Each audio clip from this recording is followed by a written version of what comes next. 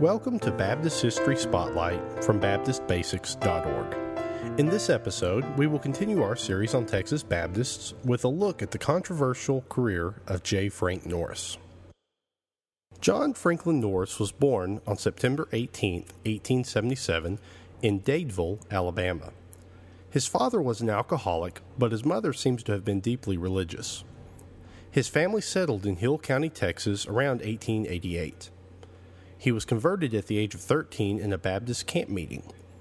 He attended both Baylor University in Waco, Texas, and Southern Baptist Theological Seminary in Louisville, Kentucky.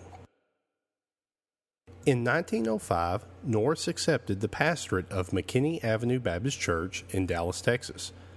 In 1907, he resigned and became the editor of the Baptist Standard, a denominational newspaper. He left this position in 1909 and shortly after became pastor of the First Baptist Church of Fort Worth, Texas.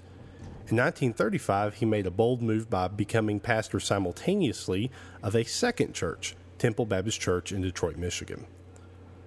While in Fort Worth, Norris's ministry took a controversial turn. He adopted new methods that were seen as sensational and began to aggressively attack sin, sinners, local leaders, denominational leaders, and even friends. Norris and his church attracted great crowds, but were alienated from most denominational groups. Controversy wasn't just limited to his pulpit either. In 1912, the church auditorium was destroyed in a fire. Norris was charged with arson and perjury in connection with the fire, but was acquitted. On July 17, 1926, Norris shot an intoxicated man named D.E. Chips in the church office. He was charged with murder, but the next year was found not guilty on grounds of self-defense. The church was again destroyed in a fire in 1929 that was ruled arson, but no one was ever charged.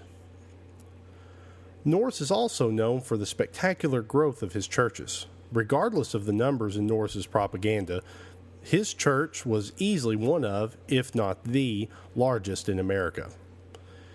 He was also a pioneer in radio evangelism, editor of his own paper, founder of Bible Baptist Seminary, and a leader of the fundamentalist movement.